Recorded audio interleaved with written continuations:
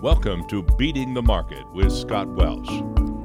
And hello once again. This is the Beating the Market podcast, and I'm your host, Scott Welsh. This is season 1, which means that there are going to be a number of episodes in season 1, all leading to the next one. So if you're catching us in the middle, this is episode 5. I recommend maybe going back to episode 4 or episode 1, and that way you'll be able to follow along perfectly.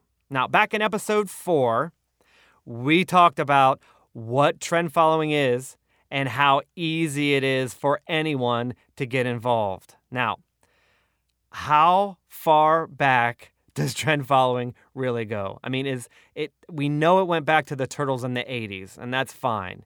But does it really go back longer than that? Well, I've kind of already given you the answer if you've listened to the previous episodes. But if you want easy proof, now I'm going to give you a bunch of proof in this season 1.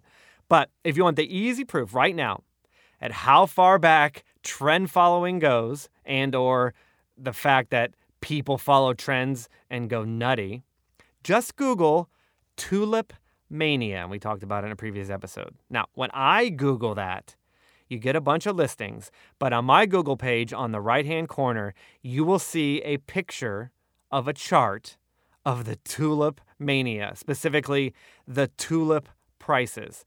And it looks honestly just like a regular chart. If you're a trader, it looks absolutely normal. But this is from the 1600s. Well, let's see now. It's 2017 now. How many years ago was that, right? That is several centuries. That's how far back trend following goes. This isn't a newfangled gimmick. Trend following is timeless, and it goes way back. And on that chart, if you take a look at the tulips, look at what happens. Seriously, you want to know the power of trend following? Look at it. The price of tulips went from under 2, and I don't even know what those units are, 2 rocks? I don't even know what 2 means, but it went from under 2 to 60, okay? In under 2 years. Think about that. Okay, so it's cost 2 whatever, dollars, rocks, chickens, whatever. It cost 2. All right, if your investment doubled, that's 4, right? If it went up 5 times, the price went to 10. This went to 60. That is the most powerful trend in the history of mankind, and it happened centuries ago. How do you explain that? How do you explain the fact that it went from 2 to 60? There is no logical reason. Who would make tulip bulbs, right? I guess they just thought that tulips were like gold or something even more valuable than gold. I don't fully understand, but here's what they thought. Tulips are valuable. And even though there's no logic, everybody bought them. And it kept going up, right? Now, how? If you're a believer that regular people can't beat the market, or that the markets are efficient, how do you explain that? How do you explain 2 to 60 that fast? You can't. That's my whole point.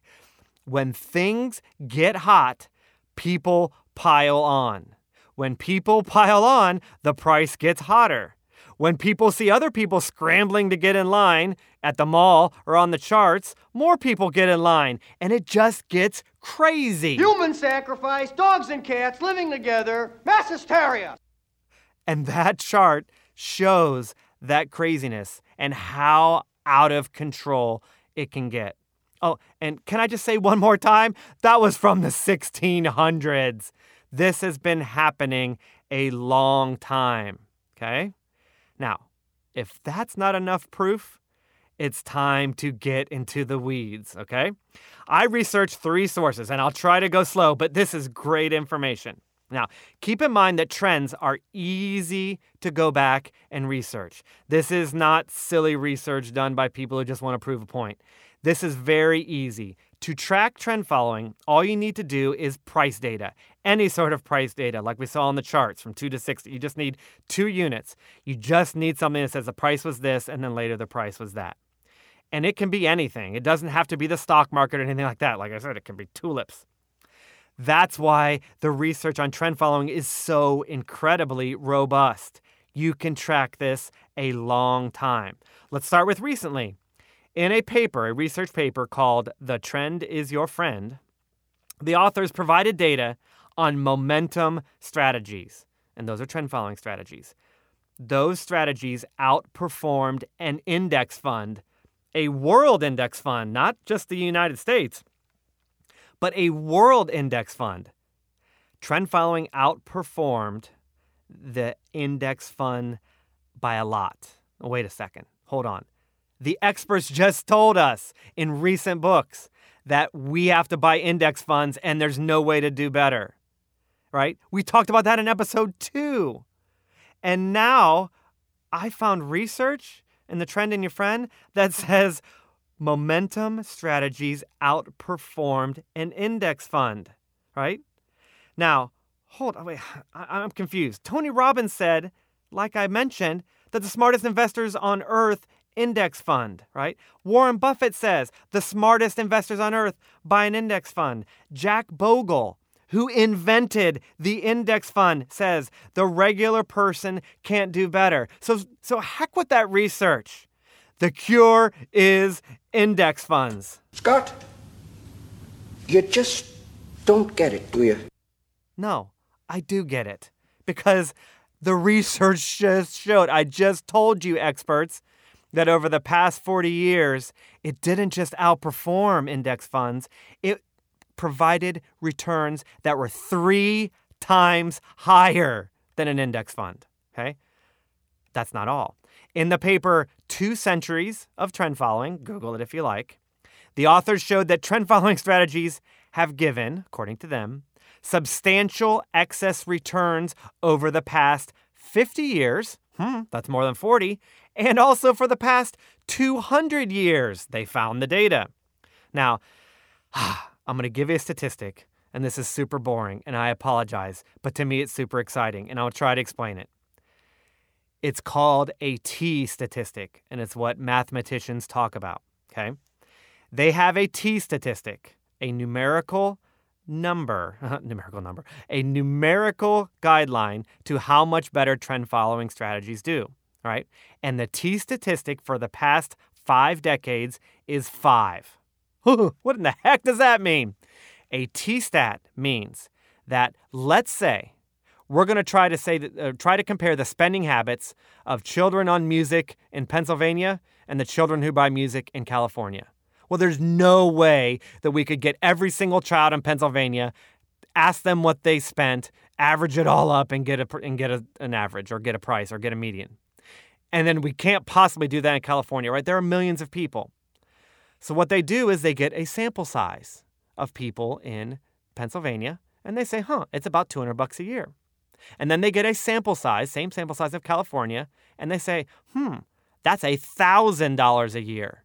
Well, it's not every kid in Pennsylvania, and it's not every kid in California. So if the numbers were reasonably close, right, if one was 200 and one was 250, you could reasonably say, it's about the same, right? Now, we didn't talk to anyone, but it's a pretty good sample size. They're about the same.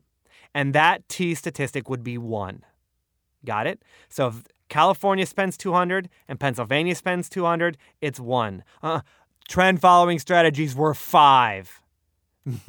Meaning if California kids spend 1,000 and Pennsylvania kids spend 200, that's significant, right? There's no way that you can logically deduce that they're the same. It's way more, even though it's less people. That's what they did. They took all the trend following strategies and added them up, even though they couldn't do every possible trend following strategy. And it was 5 times as much. Do you see what I'm saying? Is that too much in the weeds? I don't care. It's phenomenal. A significant T-stat is 2. Trend following had 5, right? And furthermore, they summed it up by saying, it makes the existence of trends one of the most statistically significant anomalies in financial markets. See what I'm saying? Let's do one more real quick.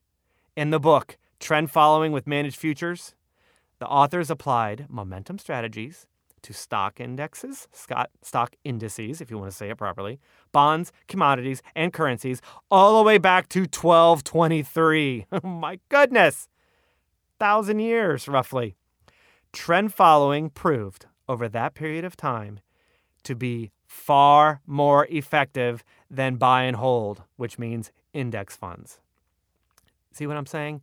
1,000 years of research, and over that 1,000 years, trend following far more effective. Whew. All right, that's some fancy-dancy academic research, right? And pretty compelling, I might add. But does this exist in the real world? Enough with the academic theories already. Well, in the next episode, we'll do exactly that. We'll meet 3 trend followers who are doing simple trend following strategies, and we'll see how they've done, and we can see for ourselves. If you'd like more information, you can always visit me at scottwelsh.me. And if you want to email the show, you can email me at beatthemarketpodcast@gmail.com.